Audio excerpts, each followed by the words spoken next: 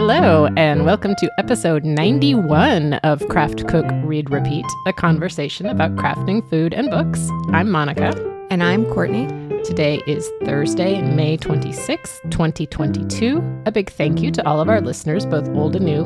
We hope this podcast will continue to be something you put on repeat. And I wanted to say a special hello to Liam's mommy, who wrote us a nice note on Ravelry and introduced herself. So welcome to her. And how's it going, Courtney? Wow. It's a season for sure. We wanted to open with that. While we are in the midst of a really celebratory season, it's impossible to ignore the news coming out of Buffalo and out of Uvalde and Orange County. Yeah, it's frustrating to say the least and heartbreaking, to be completely honest. I, for one, have no problem getting rid of automatic weapons. I just don't think they have any place in our society. You couldn't convince me otherwise if you tried, and I'm pretty open-minded. Right now, my heart is with the parents in all of these locations, and that's where I'm at. Yeah, it has been a strange week. We try and be a lighthearted podcast, and we're here to help people relax and enjoy themselves. We're holding both of these things in our hearts and our heads right now. And so, yeah. We hope this helps all of you just know escape that for a little bit. Yeah, we're thinking of it. And with that, we have to take a step into programming as usual. Yes, on the needles, on the easel, on the table, on the nightstand, and bingo, because bingo starts tomorrow. And we have some exciting news about prizes, so be sure to stay tuned for that, as well as all the instructions and everything you need to know, which is really not that much because we're all about relaxing and taking it easy. So on the needles, no finished objects this time, but I have been working away. Fear not. I have finished the first of my OMG heel socks for Simon, which is very exciting. I still haven't had him try it on, and they always look super giant because has bigger feet than I do, so I'm never quite sure if they fit. But I went ahead and started the second one, and we'll see what happens. And it occurred to me, part of the reason I do his usually toe up, I generally prefer knitting my socks cuff down because it feels faster. But I know how long I want mine, and I'm always going to have enough yarn to get 2 socks for me out of one skein. But I've been getting a lot of 50-gram skeins, so you get 1 sock out of that. So for him, I like to make sure that I have enough yarn, so I knit them toe up so that it's easier to figure out when to start doing the cuff rather than when you need to start doing the toe. Or, because you've got the leg. You can just do the leg as long as you want and then finish it off. Whereas you're going the other way, you don't know how long you can make the leg. So I did the first one toe up. But then I figured now it's self-striping yarn. So now I know how many stripes are in my leg or his leg. So I'm doing it cuff down. I was very proud of myself for thinking of that. And the pattern, it's the OMG Heel Socks pattern by Megan Williams, and she has written it for both directions. So we will see if he notices any differences. And I may still have to reknit the first one, but, That's kind of cool. We'll make it work. Yeah. So I'm excited about that because I have a graduation this weekend, so I imagine there will be some knitting time during the 3-hour ceremony. 3 hours. Ours was really fast. Oh, nice. Ours was like an hour and 20. Oh my gosh, that would be great.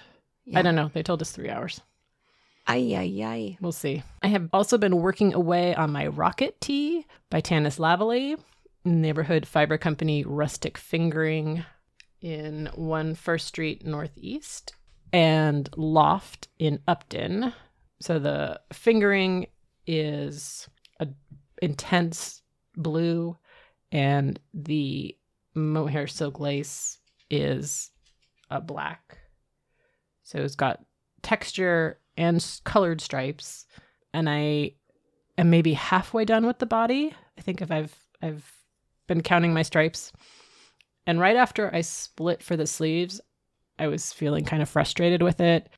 It's nice because it's just stockinette, and then there's a little bit of lace detailing up along the sides. So that's fun. So you do have to pay, just a smidge of attention, and it just makes things a little bit interesting. But working with the mohair lace on its own, it's really grabby.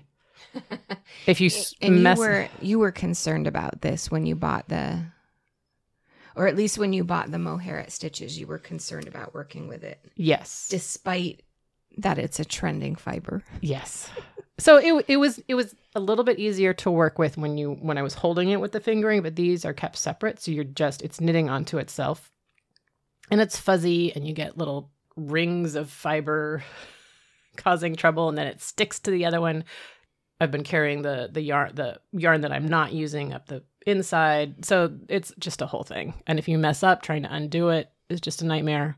So it is not without its struggles, but I'm at a point now where I can see what the garment is going to look like. I feel like I am making progress, and I have this vision of myself wearing it with some black dress pants to the symphony. I'm very excited. So I am sort of motivated to finish it. And I feel like I'm going to be okay on yarn. There seems to be a decent amount left. I haven't actually weighed it, but I think it's going to work out okay. So I'm very excited about that. And that's just a simple t-shirt. It's got a V-neck, some little sleeves. So we'll have to go make sure that I have enough for the sleeves as well. Though I guess theoretically I could just bind them off and not worry about it too much.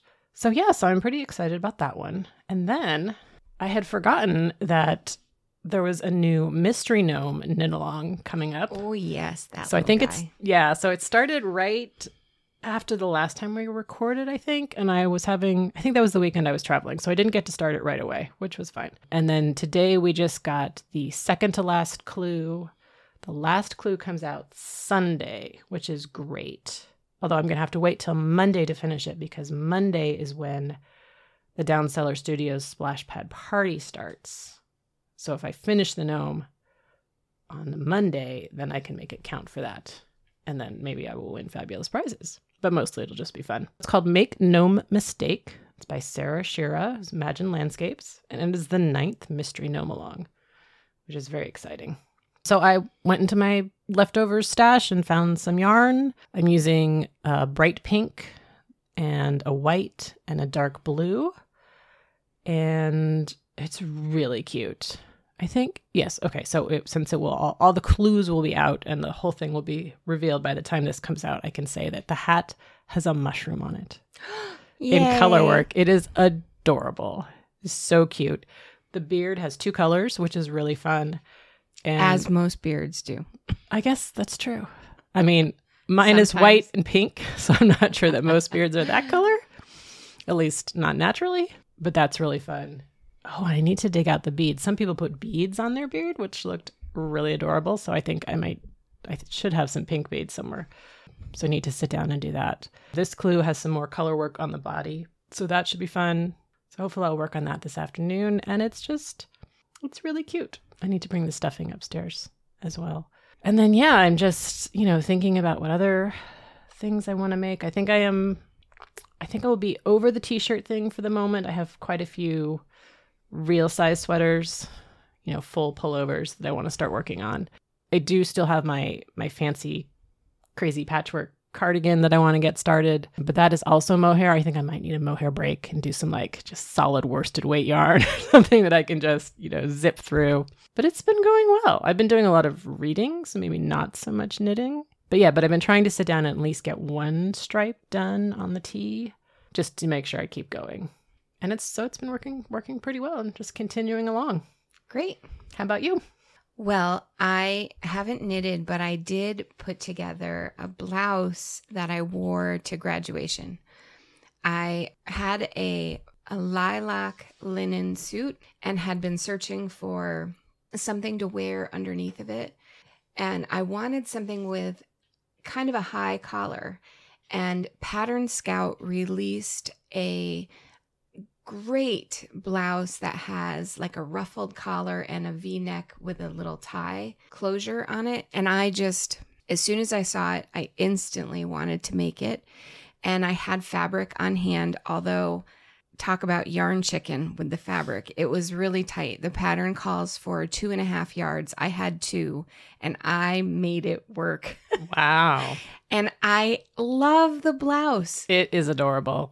And the collar is incredible. The collar, I want to make it in some solids because I can't wear this all the time. It's pretty crazy. It's super fun, though. It's really fun. It's definitely a statement piece. And it worked with the lilacs. Well, it would work with many, many other options. The fabric is Moda Kiamesha by Crystal Manning. I forget the name of the print, but I'll put it in the notes.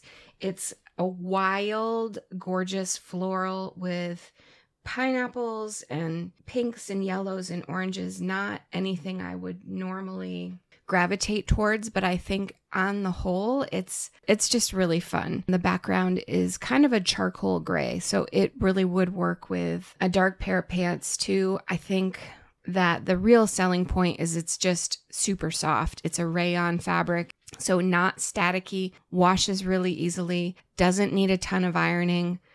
I'm totally sold on it. The pattern is called the Poppy Blouse from Pattern Scout. It's a raglan sleeve with this kind of like high ruffled collar, tie closure. The V-neck is, obviously adjustable, and it has nice stitching like down the front of the bodice. The sleeve is, what would you call this if it comes here? Bracelet length or 3/4? Like a 3/4. Bracelet would be more like just shorter than the wrist. Yeah. Okay. That would be my interpretation.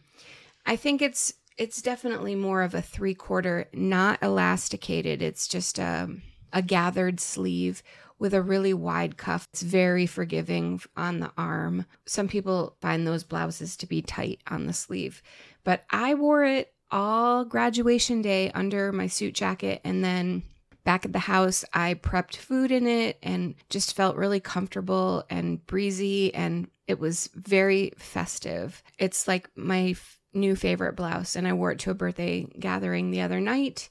So I've already worn it twice. That's huge for me. Yeah, no, it's great. I think you could wear it in a lot of different situations as well. Yeah, like you could dress be totally it up casual. or down. Mm-hmm. It has completely rejuvenated my sewing confidence, and that feels really good. Although I haven't had time to do much else because we're closing up the construction. We are finishing the mess at our house. And to prove it, I installed wallpaper. Ooh. Oh, is that in the downstairs? No, I did it in my bathroom. There was a little wall that's like part shower tile, and then there's the wall, and it continues, and the loo is right there, if you will. And I just wanted like a focal point on that wall. So it's not a huge area, but it's my inaugural wallpaper venture. I really wanted to draw my own, but timing was not on my side, and the toilet bowl was going to be installed, and I was like scrambling to just make a decision and get the wallpaper here so that I could install, because I don't think there cannot be anything more difficult than installing wallpaper behind a toilet bowl or a radiator or something like that. So since I had been looking at Spoonflower to make my own wallpaper and didn't get that off the ground, I went back to them because there was this wallpaper I was obsessed with called Heron and Plants by Nina Leth. And it's these kind of seaweedy looking grasses and fronds and leafy things, and then this beautiful heron. So I installed it one night, like as the sun was setting, and I love it so much. And nobody wants a picture of my toilet bowl, I'm sure, but I'm like super tempted because it looks so pretty.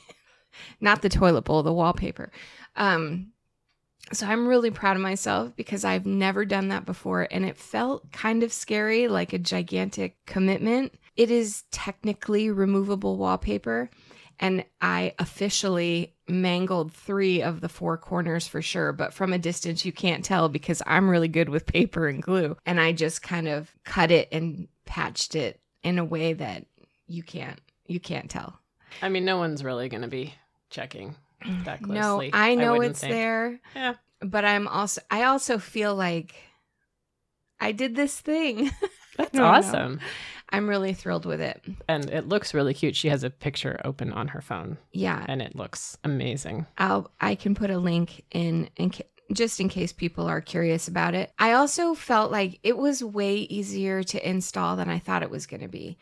Because I was only really installing 2 rolls. You could do it with a paint tray and a clean paint roller with some water. And just roll it on the back of the paper and then let it bake or whatever.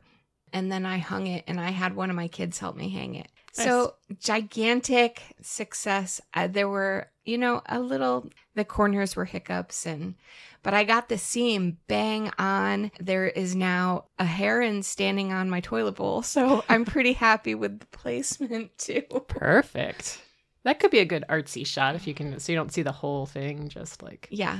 The back of the bowl and the bird. Heron. And then on the easel, I finally got my way back into the studio and painted a combined dog portrait for a friend of ours who had a birthday.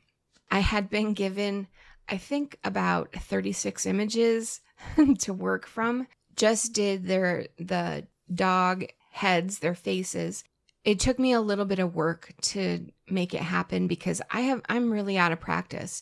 And I know I've talked about this before. It's something that should be a daily practice for me. And when I miss more than a couple days, it's definitely harder to get back into the groove. So knowing that, I was making myself draw the dogs and sort of decide on composition. And then I really took my time trying to figure out the color tones for each dog. One dog is black, and it's really hard to capture black fur. A lot of the portraits that I received of her were out at the beach. And so she had kind of a blue cast from the sky. And so that's the highlighting on the black dog. And then the warm grayish brown dog, it's really hard to get the contours. I just took my time with it, and I'm really happy with how they turned out. And now I feel like most of my friends with pets have a pet portrait. Yeah, we have one. Yeah. So maybe I'm a pet portrait artist every now and again. It's so fun, and I think it resembled the dogs. Yeah. So definitely, it didn't hurt to put their little name tags on or they're different colors. Collars. I think the resemblance is strong enough. So It's a little less stressful than human portraiture, but people we like our you pets. really love your pets. Yes. And I wanted to honor that. And I think she was surprised, and it was really, she was showing it off. I mean, she was. Yeah, it was a worthwhile exercise, and I'm really glad I did it. Cool. So on the table, I went to Rancho Gordo. Field trip. Field trip. So I was up in Napa with my mom and my sister for a girls' weekend, and we'd been walking around downtown, and I thought, I think Rancho Gordo is up here. And I looked, and it was just like a 5-minute drive from downtown. I was like, can we stop by? So we did. And apparently my sister actually likes beans as well. I don't think she's quite as obsessed as I am, but everyone was, willing to go, and it was just a relaxed weekend, so we had time. So we went by, and it's this small little retail store, but they had several bean options and all their cookbooks. So I got the new vegetarian cookbook. This is the second volume. So I got that one, and then I got some hot sauce. They had all these different hot sauces, and that's fun. So yeah, because is it Rancho Gordo hot sauce, or do they just have a collection? I think this one was theirs. But they're like smaller producers. It's not like, something you could get at Safeway or whatever. And then I got an elderflower shrub, which is so good. Elderflower, elderberry, something. I don't know. Anyway, it's delicious. It's shrub? Yeah. So it's. Did you plant it? Oh, sorry. No, like the liquor. It's not liquor. Liquid. So it's like vinegar and fruit and things, and you can mix it with it's really sharp and flavorful, and kind they of use like bitters. Yes, but you use a good pour of it. So you would use it in cocktails, or I've just been mixing it with some tonic, so it feels like a cocktail because it's got so much flavor and sharpness. but it's not. So it's delicious.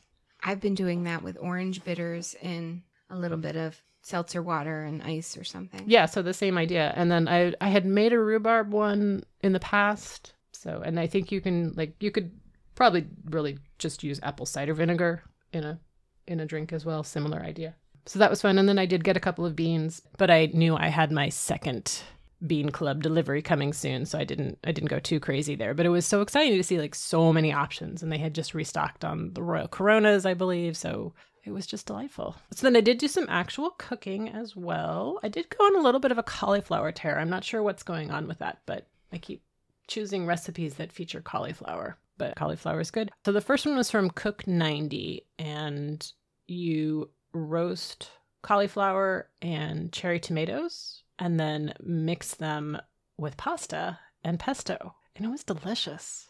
Yum. They're not fully oven-dried tomatoes. They're more just cooked in the oven, so they kind of get juicy and burst. And I love them that way. That's my favorite. And roasted cauliflower is delicious on its own. So it was good. And I think I put it with the cascatelli. So that was delicious. I'm out. I have to order more. And we have to try, I need to pick up some of the Trader Joe's version. Yes. So that we can compare it. Yes, you do. And then my other cauliflower recipe is a Mediterranean cauliflower salad with crispy chickpeas and miso dressing from the Wimpy Vegetarian. We reviewed her cookbook several years ago now. Still producing excellent recipes. So again, you roast the cauliflower and you roast the chickpeas and you mix them with sun-dried tomatoes and garlic and then a miso dressing. So it's so much umami flavoring going on, and you top it with olives. So again, and feta cheese. So it's a warm salad, but it's a main dish. I serve chicken on the side and salad for those that wanted either of those. And that worked out really well. And we still have a bunch left over. So I know what I'm having for lunch today because it was really good. Yeah, and it was plenty hearty, and it's got the crispy chickpeas in there. So lots of nice contrasts. And then you do have the sharps. And then you have the sharpness of the sun-dried tomatoes to kind of cut through a lot of it. So that was great. And I had the sun-dried tomatoes left over from something else. So I was very excited to. The Tuesday nights, the Christopher Kimball calls for a lot of sun-dried tomatoes. That's what they're in. That's why they're lingering in my cupboard. Got it. Well, this could be a good one. And then I made a marbled raspberry pound cake from Smitten Kitchen. I just hadn't done any desserts in a while, and so I wanted to find something. And she had this really cute cake. So it's pound cake, it's marbled, it's raspberry instead of chocolate. Delicious. The way she did it in like a giant round donut-shaped cake pan. And her glaze was a raspberry glaze. It turned out very smooth, like donut frosting, and she put sprinkles, and it was super cute. So mine was not quite so attractive, my glaze, because I didn't strain out the seeds from my raspberries for the glaze. But the cake itself was really good. You use the fresh raspberries, you smush them up and mix them into half the batter and then marble it through. And it was really raspberry-y. Can I make that a word? So the contrast was really delicious, and you rub in the lemon zest in the sugar before you start. So it's got that extra little hit of flavor. It turned out really delicious. Yum. Very exciting. And you gave me the sneak peek spoiler that she has a new cookbook coming out in the fall. Oh, yeah, in the fall. I think around Thanksgiving. So I'm so late excited. November. Yeah, that's going to be good. Very exciting. Yeah, I'm kind of been going back through my recipes of hers lately, so I've got some more of those that I'll be testing out and whatnot. How about you?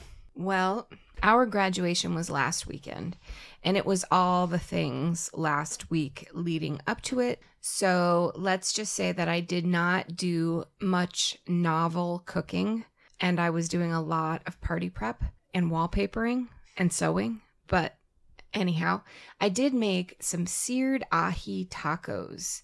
Oh. They were super easy. And they were really delicious, and we had them 2 nights in a row. Oh. I really thought they would plow through. I have one kid who does not care for ahi, so we were one man down. And so stretching it over 2 nights wasn't impossible. The marinade was, I'm forgetting everything about it, but I have a link to the recipe. It was only like a 15-minute marinade because there was some citrus in it. And if you leave it too long, it starts to kind of cook the fish. And then I just seared it, put it into soft tortillas with a little shredded cabbage slaw. And I used that same old go-to avocado jalapeno crema from Half Baked Harvest that I love and put it right on it. They were so great. I can't say enough good things. And if ahi weren't $1 million a pound, it would become a more regular meal in my house. But it is super pricey. And then I had to throw a party. And it has been 2.5 years since I had to throw anything. Oh, that's true. We did have the added chaos. So the kitchen was back in working order. Yeah, because I painted it leading up to the party. Painted the kitchen, took off all of the protective floor covering in our downstairs portion of the house. The upstairs is still a hot mess. Cleaned like a complete maniac. I basically was in go mode for all of last week. And I was so tired the day after graduation. I didn't really do anything special or new for graduation. I just didn't have the bandwidth to try out new recipes. My tried and true things were the artichoke dip, which is super artichoke-y, that everybody loves, and it has a little bit of mayonnaise and sour cream and shredded cheese, but tons of artichoke, and it's just really flavorful. Our grad wanted lumpia, which I do not make from scratch. That is a Filipino specialty that we get from a shop down the hill. So we had lumpia, and we had the buffalo chicken roll that I usually make for the Super Bowl that my kids absolutely love. I only make it once a year. Yeah. And you didn't make it for the Super Bowl, did you? For this year? No, because I ended up doing something. I went to Monterey or something, or Carmel. And so, So they were owed it. He felt that would be a good plan. And I did make the dough from scratch for that. I made it the day before. So it was all ready for me in the fridge. And instead of making that like finicky ring, like the Super Bowl, I just did it in sort of more like a stromboli or a log. And that made it a lot easier. And I think I will do that in the future because it was a lot easier to slice and portion. Yeah. And what else did we have? Lots of other snacky things, gigantic fruit platter, and homemade chocolate chip cookies, of course. Of course. So pretty simple on the party prep, but it was still like, how do I had to like remember where all of my platters and bowls were and then wash everything because construction dust. It wasn't like hopping back on a bike again. It definitely took a little bit of, okay, what do I need to do? Back to the basics. And I think I forgot several things. But we have a graduate, like successful high school graduate. Very exciting. So, whew. Yes, I am super close. Today was his last day of school. And he was sick all last week with the flu, which was weird, but good. I mean, not good, but Good that it wasn't COVID. Exactly. But not fun. The flu is not fun. And people are like, COVID is the flu. I'm like, I don't want anybody to have either because it was not fun. But yeah, so we will actually make it to graduation though, I think. So that's exciting. I am planning a meal that I might throw in a new salad or something, but otherwise it's going to be things that I know and can prep in advance and all those good things. But we'll hopefully that'll work out. However, all of the party prep stuff and being out of practice is what ignited a couple squares on this year's bingo board. Because I feel like if I work on a recipe, test it in the summertime for friends or just us, and then I have it in the repertoire, it is easier to roll it out for an event. It's a good time to try something new. And my husband was like, maybe you could do some ultimate dessert thing again this summer. So that's we can blame him for that square. Okay. That one. Yeah. The epic. Yes, I did see that. That will fit nicely with my goal of making 3 Great British Bake Off recipes because I still have 2 to go. Yes. So, Okay, but before we talk bingo, on the nightstand, I actually have quite a nice variety this time. It is not all fantasy sci-fi, so you can be excited about that. There is fantasy sci-fi, of course. But okay, so the first one is No One Is Talking About This by Patricia Lockwood. She is, I believe, primarily known as a poet and memoirist, and that definitely came through in this book. So it's a little bit hard to figure out how to describe this book or summarize it because it's kind of weird. We read this for book club. We had a really great discussion, and I think that would be a good way to jump into it if you're looking for something interesting. So anyway, the first part of it is a woman who is internet famous because she had a tweet that went viral. The first part is an interior monologue, her meditation on the internet, which she calls the portal, and modern life, and how she's connecting with people online and how that all works. And then she gets a text from her mom, something has happened, you need to come home. And it's a complete shift for the second half of the book. It's still that kind of interior monologue, but something has happened with her sister's pregnancy, and it is pretty dramatic and just shifts her whole focus to what's going on with her family and real life. And so then she starts thinking about that. And a lot of it is based on, I guess, her actual sister's experiences. I ended up liking it. A lot of people found it difficult to read. It is kind of really short paragraphs. It's almost like reading a blog or a series of tweets or, some kind of other post. There's not a lot of plot, so it's hard to kind of grab onto, but there are some really amazing, beautiful written moments. And I think that's where the poetry comes through. I feel like that's what poets do, is they capture a moment, and she definitely does that in several instances. So it's kind of a weird book, but overall I'm glad I read it. And I don't know that it's something, if you said, hey, what's a book I should read, that this is what would come to mind if someone was looking for a good book club book or asked me, should I read this book? I would say yes. So then a couple of mysteries. First, White Nights by Anne Cleeves, which I listened to. And it is the second in the Shetland murder mystery series of hers. I talked about the first one fairly recently. So with this one, they're back on Shetland, or I guess still on Shetland. And there is an art launch party at a gallery. And this guy shows up and starts crying. And he says he has amnesia and he doesn't know why he's there and he can't remember. And the next morning he is found hanged in a boat shed nearby. But it looks like it's murder. And so the detective has to investigate because, that's what happens in a murder mystery book. I like this one a little bit more than the first one. So that was good. So I'll probably, I know I'm continuing with the series because I'm currently listening to the third one. But it's interesting. It's in a little bit different part of Shetland. So you get to see the different communities. And same, the third one is on a different island. And so you are getting a lot of information about local culture and, plus a murder mystery. So then we have Hideout by Louise Luna. And this is the third in her Alice Vega series, which is they're a little bit darker than some of the books that I read. Really intense and kind of gritty. Her heroine or her detective is Alice Vega. She generally works with missing persons, a lot of bail skips, and then it allows her to kind of take missing children cases. But this one is neither of those. There was a football star at Berkeley. He was the kicker in the 80s. And during the big game, which is Berkeley versus Stanford, it's tied. It's the last few seconds. He's come out to kick the ball and make a field goal and Berkeley will win. Instead, he grabs the ball, runs the wrong way, down the field and out of the stadium and disappears and hasn't been seen in 30 years. There's been a couple of sightings a few years later, but basically no one has seen him. So it's one of those great sports mysteries and all these things. So it is now. And the husband of the football player's girlfriend at the time. Does that make sense? Yeah, she was dating the guy. The runner. Yeah, and now she's married to someone else. Sure.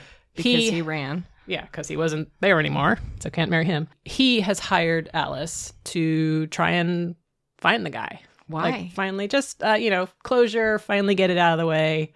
He just did. Fun. Yeah. And they're in San Francisco, so that was kind of fun. The last sighting of him was in Oregon, this little town in Oregon. And so she goes up there. There's white supremacists as well, so she's looking for the guy. She's hunting the white supremacists. It's a little bit of a weird plot, but Alice is such a cool character. And then there's another detective she'd been working with in the other 2 books, and he's not in this one as much, but he does appear. He's at home in Pennsylvania, and he shows up for a bit. This one had less child endangerment, which was nice. It's all, grown-ups being in danger, which is preferable. But yeah, I really like her writing style, and Alice is she's a tough cookie, but she's really interesting. She can read people really well, even though she's not terribly emotional herself. But then there's, the possible relationship with this other guy. And so lots of fun stuff in that book. And that's Hideout by Louise Luna. And then a delightful romance to be totally different, The Wedding Season by Katie Burchell. This is the second book of hers that I've read. And if you like weddings, and I like weddings, then you will like these books and romance. So Freya Scott is about to get married. It's the day before her wedding. And her boyfriend of 12 years dumps her. So she's a little bit upset, but she's, determined to get on with her life. One of the problems is she has 7 more weddings in the next 6 months because she's at that age where all you do is go to weddings of your friends. So her best friends decide to help her get through because a couple of these weddings, the ex is going to be there, and just, weddings in general are going to be emotional for her. So they give her tasks that she has to do at each wedding. So it'll give her something else to think about besides whatever she is feeling. So of course she meets a cute guy as well, and they have a really bad first encounter, but he keeps being at all the weddings, and they start to become friends. And then she's trying to do these crazy tasks. Like the first one for the first wedding is to be the last one on the dance floor. And she usually never dances. It's just not her thing. She's a very kind of reserved person and doesn't dance a lot. And so they're like, you have to be the last person on the dance floor. And so it's things to kind of get her out of herself and get her back out there. It's really adorable. She has a lot of fun family relationships, and her relationships with her friends are really, really nice. And she has some excellent scenes where she gets to talk back to the ex, and there's a scene where they all end up dumping wine on him at a restaurant that's fantastic. And it was just a really sweet, fun romance. And I really, really enjoyed that one. Super quick read. The Wedding Season by Katie Burchell. All right. Fantasy books. Gallant by V.E. Schwab, who is the Addie LaRue writer. This one is young adult. I don't think there would necessarily be crossover in terms of if you liked Addie LaRue, that you would definitely like this one. Anyway, Olivia Pryor grew up in an orphanage, and then she's 16 and gets a letter. Oh, we've been looking for you, my niece. Please come home. And they send a car, and she goes to this home. It's a creepy old house, family secrets, mysteries. It's not super creepy, but it's a little bit. It's definitely it's more gothic, I guess, than like scary and creepy. Yeah, so the house, family secrets. She shows up, and everyone who's there is like, yeah, we didn't ask you to come, so who invited her and what's going on? And it was good, and it had drawings, so that was kind of nice. And the shape of the book was a weird size, so that was kind of cool. What do you mean? Like those tall, thin ones? No, it was like short and square. Oh. Yeah, and quite thick. So interesting in many ways. Probably not my mostest favorite of her books, but lots of good things. And then Blackwater Sister by Zen Cho, who also I realized after I'd read it that I had read a bunch of her books, but they were Regency romances with magic. So I was not fully expecting it to be the same author because this is modern. Jess, her family is from Malaysia, but she grew up in the US, and her parents are now moving back there. And she is just out of college, and things aren't going well. And her dad was sick for a while, so she decides to go back with them and ends up being haunted by her grandmother, who was an avatar for a goddess who now needs help protecting her temple. And she's chosen Jess to help out, and Jess has some family secrets of her own and never knew her grandmother. And why is that? We've got gangsters involved. So it was a little more... Wow. Adventure and real, but it was a good kind of mystery and family dynamics, and there was a lot of, and then just the Malaysian culture and the gods and the way they relate to them and the magic that was involved was a fun read as well. And then Spear by Nicola Griffith, which is a retelling of the Percival legend of King Arthur I don't know if it's fame. King Arthur is famous. I don't know if many people know the Percival legend, but Holy Grail, that kind of thing. But in this one, Percival, or Parater in this book, is a young girl, and she's raised by her mother in Wales in a secret valley, and they are kind of hidden by her mother's magic. But she sees some of the King Arthur's companions and decides that's what she wants to do. So she ends up getting armor and a horse and training, and then follows them to Camelot and tries to become one of the companions. And it works in the Grail legend in some interesting ways. And I really like her writing style. I've read a big honkin' historical fiction book by her that took place in more or less the same time, which is, I want to say, like 4th or 5th century England. So post-Roman occupation. And so she had done a lot of the research. So in that book, it was very much felt like really in the time and place. This one, you get the historical accuracy without it feeling historical. It's more of a legend, right? Because it's the Arthur myth. So very interesting. And that was a nice short one. It was less than 200 pages. So that was pretty cool. And then The Anomaly by Hervé Letellier, translated by Adriana Hunter. There's an airplane flying from Paris to New York in March. And they go through a bunch of turbulence right before they land. But it all works out fine. It's really bad turbulence. They land. People go about their lives. And you are getting like 6 or 7 passengers, viewpoints, and what happens to them after the flight lands, and the pilot and some other things. And then people in black suits start appearing and rounding up the passengers. And it turns out that it is now June, and the exact same plane with the exact same people on it has landed or attempted to land again. Like, it just appeared off the coast. And so they take it to an Air Force base, and people are trying to figure out what's going on because, like, they check the DNA and it's all very weird. The people's stories are really interesting. So now there's like 2 copies of these people. That's crazy. It's super crazy. And then one of the passengers is an author. And while he's waiting at the Air Force base, he starts writing a book about passengers on an airplane that land and what happens to their lives. And can he have all these different viewpoints? So we've got a little bit of meta in there. It's a weird ending. I really liked it. I blasted through it. It's super strange, and it's kind of, And it's a novel in translation. Yes. Which... Check. I'm doing really well this year. You are. I am. So what are you noticing about the novels in translation? This one was really good. And actually, that author also does translation. So that was interesting. This one I didn't feel like it was in translation. And I think that's the key. Like, if you don't notice, so there's definitely been some where I couldn't tell if it was just the writing style I didn't like, or maybe it is the translation. And ones where I've been like, oh wow, that's a very, American English turn of phrase. That's some really cool translation. Yeah. Right.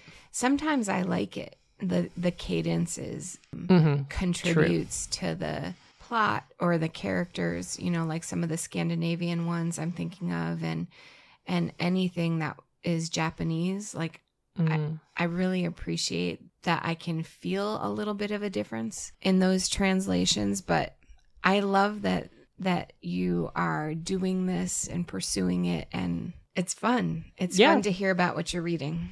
This one was just translated recently, so I really enjoyed that one. And again, not a terribly long book. But lots of characters, lots of jumping around, and a really slow beginning. Like, if you hadn't read the summary, you would not know what was going on, and it would be kind of confusing, I think. But good, and then the mystery kind of builds and builds, and as you're jumping around and what's going on, and then you've got the 2 different people, and like, what does it mean to be yourself when this person like has all the same memories as you, and is it real? It's you, right? So lots of good things to think about. And then finally, Lessons in Chemistry by Bonnie Garmus. I love this book. It is huge. It is huge. It's pretty big, and yet I just could not put it down.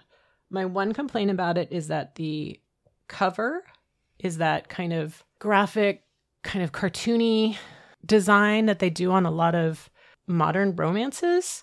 And that is not what this book is. And I think they're trying to sell it as like a summery beach read. And there's a lot of intensity in this book that kind of threw me off at first, because it was not how it was presented. But then once I was like, okay, that's not what it is, it's something different, really got into it. So Elizabeth Zott, it is the late 50s, and she is a chemist, or she's trying to be because it is the late 50s, so it is difficult. But she gets her master's, has to drop out of her PhD program because her advisor sexually assaults her, and she gets kicked out. But she does get a job, and she is doing some work, and eventually meets this other scientist who respects her for her brain, and they fall in love. Then he dies and leaves her with a kid, and she ends up on a TV cooking show because cooking is chemistry.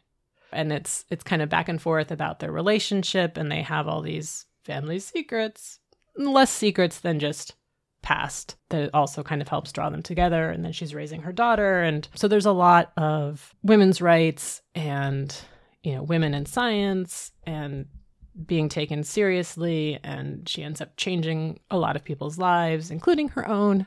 And there's just these really beautiful found family and real family, and it was a really beautiful book. It was definitely tough in places, but you were rooting for her, and I really enjoyed it a lot. Plus, you know, cooking. So I peeked at the cover when you were starting your review of this book, and from what you're explaining about it, it's definitely something I would want to read.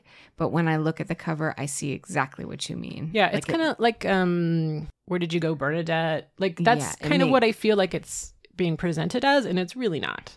I mean, there is a little bit of humor, but it's more of a drama. Yeah. And a serious book. So there's a dog too who's adorable, and you get the dog is one of the narrators for a while, and it's sweet and tough, and so I think I gave it 5 stars because wow. Yeah, and I just couldn't stop reading it.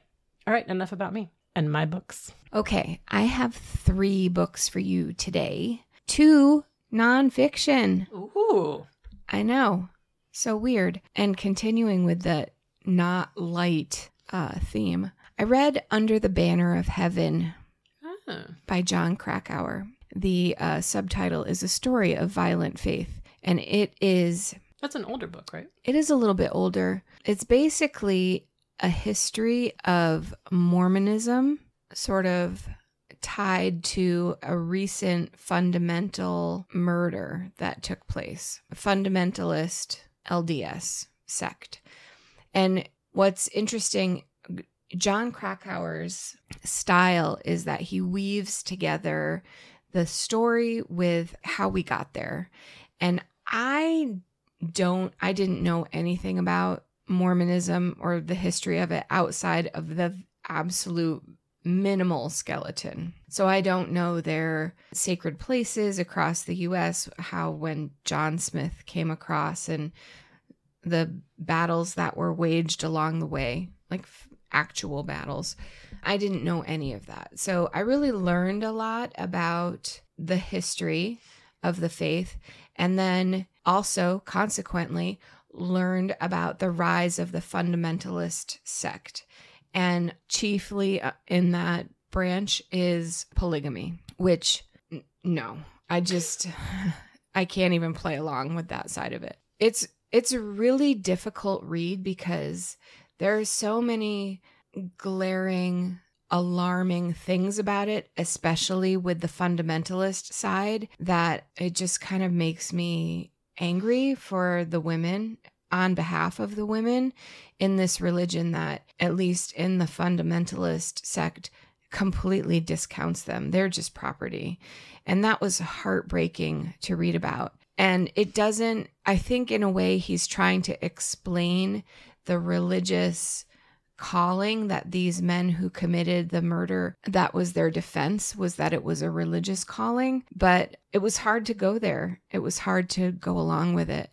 I think it was an important read because Mormonism is a huge religion in America, and it has a tremendous following.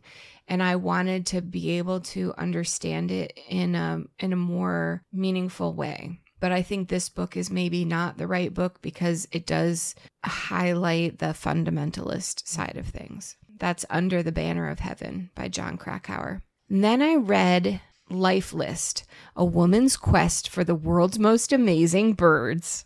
Nice. So this is a book about Phoebe Snetsinger, and this is a biography by Olivia Gentile.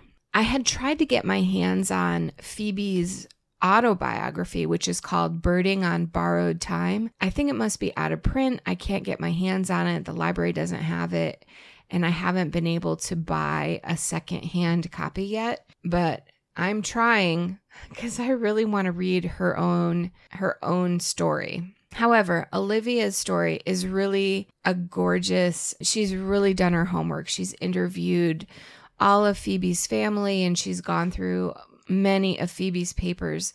And Phoebe Snetsinger, I think I talked about this before, how I was looking into her.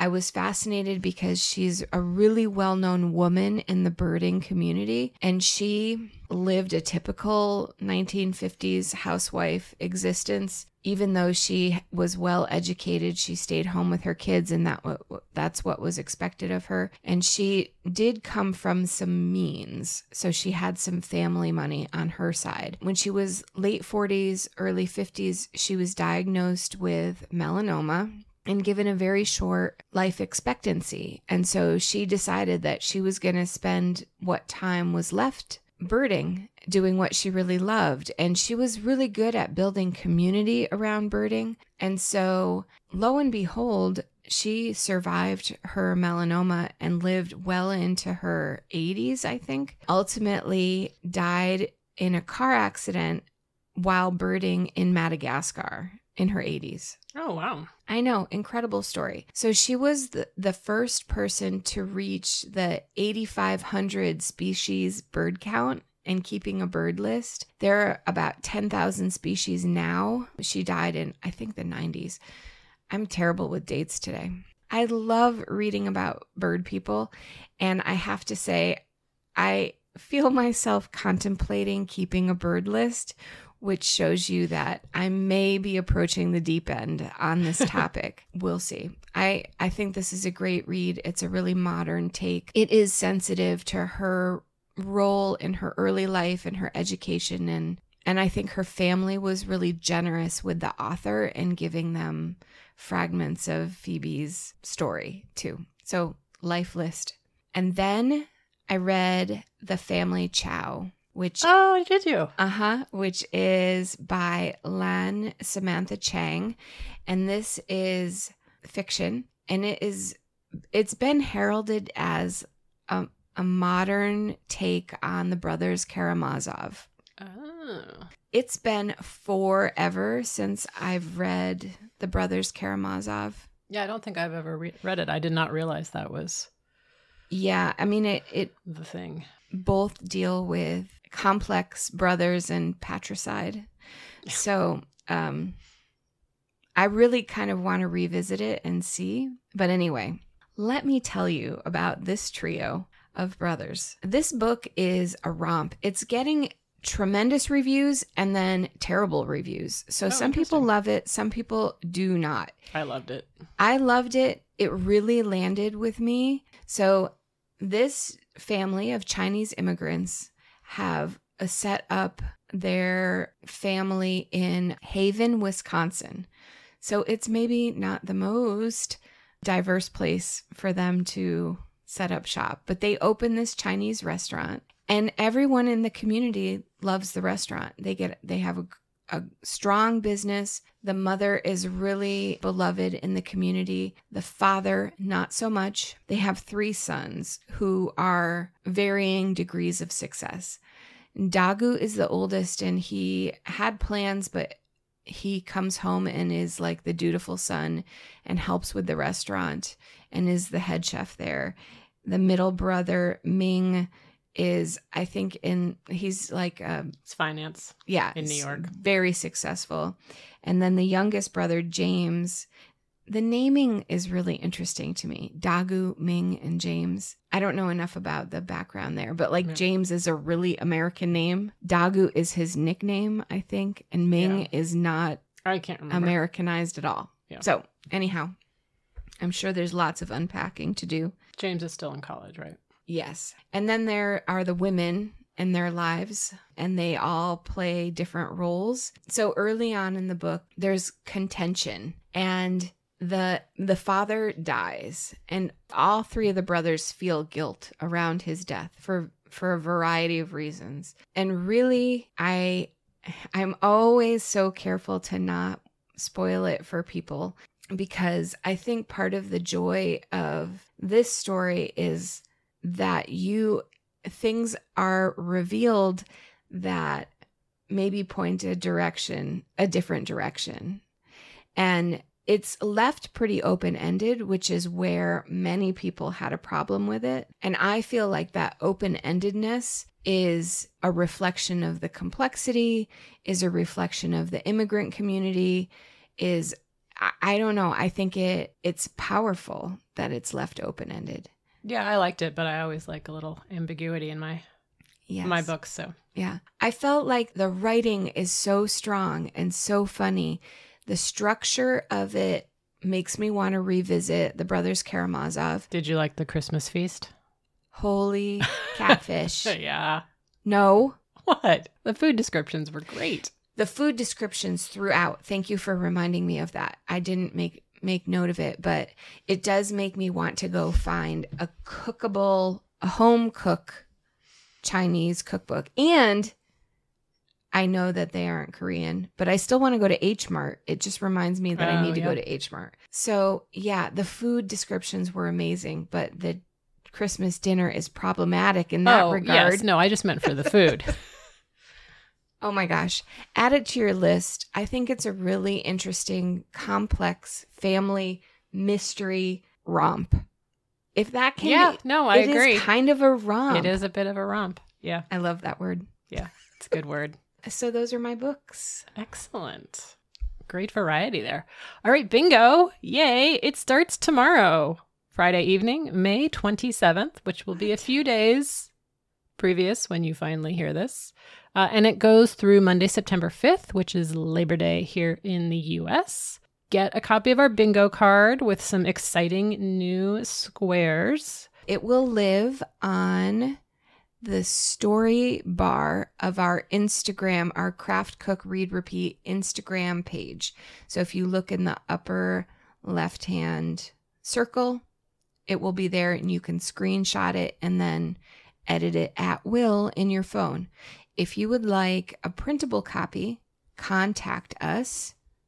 Either on Instagram or Ravelry, or email us at craftcookreadrepeat@gmail.com. Or if you know us, just hit us up wherever and we'll get it to you. Yes, but we do need an actual email address to send you the PDF. And to enter, you finish a row or a column or a diagonal and post a photo of that on Instagram with the hashtag CCRR Summer Bingo 2022, or there is a Ravelry thread in our group. If you are able to go to Ravelry, you can post it on there as well, and you can use that for chatting about whatever. And so that's the requirement. We love seeing posts that are just what you've been working on, squares that you finished, things that you're doing, but those are not required. Although someone has offered us prizes to add to the prize pack. Jennifer Lasan Designs is offering, we have 3 patterns to play with. So there'll definitely be one in the grand prize pack, which is always filled with delightful things. And then I think we're going to do a participation prize this time. So anybody who posts or chats in the Rav group or, uses the hashtag will be in line to win one of these. These are knitting patterns. Yes, sorry. These are knitting patterns. And the link will be in the show notes if you want to check it out. I've done several of her patterns. They're super fun. They're really well written. And there is a variety of items.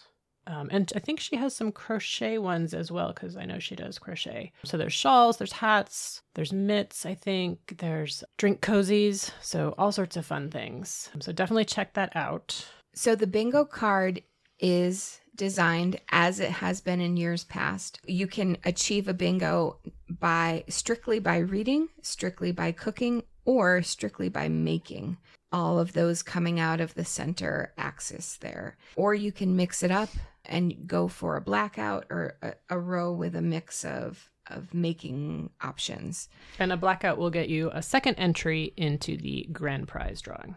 There are several new squares this year. We really refreshed it. I had some great suggestions about reading a book in translation or, the classic or banned book. Mm-hmm. And then we've always had a cook local. And so I've extended that to making and reading too. So maybe you can find a pattern or materials from your region, or find an author from your region, or a book that's set there. So there are several other new squares in addition to those, and we hope that it will give your summer a little bit of fun structure, something to aim for, or maybe even just a week of it or two. I don't know, whatever works best for you. Yep. And we are pretty loosey-goosey as far as what works. So if you think it works and you can tell a story about why it works, then it works. We're not super concerned with rules. It's summer, at least up here. So it's supposed to be fun and enjoyable and, maybe win some fun prizes. Yeah. So thank you to Boston Jen for donating those patterns. Yeah. Thank you. And until next time, make sure to do something you love every day. Thanks, everyone. Bye. Show notes can be found at craftcookreadrepeat.podbean.com. You can find us on Instagram as craftcookreadrepeat or Courtney SF, that's CORTNEYSF. On Ravelry, I'm Magdon, MAGDON. And if you have any questions or comments, email us at craftcookreadrepeat@gmail.com. Thanks for listening.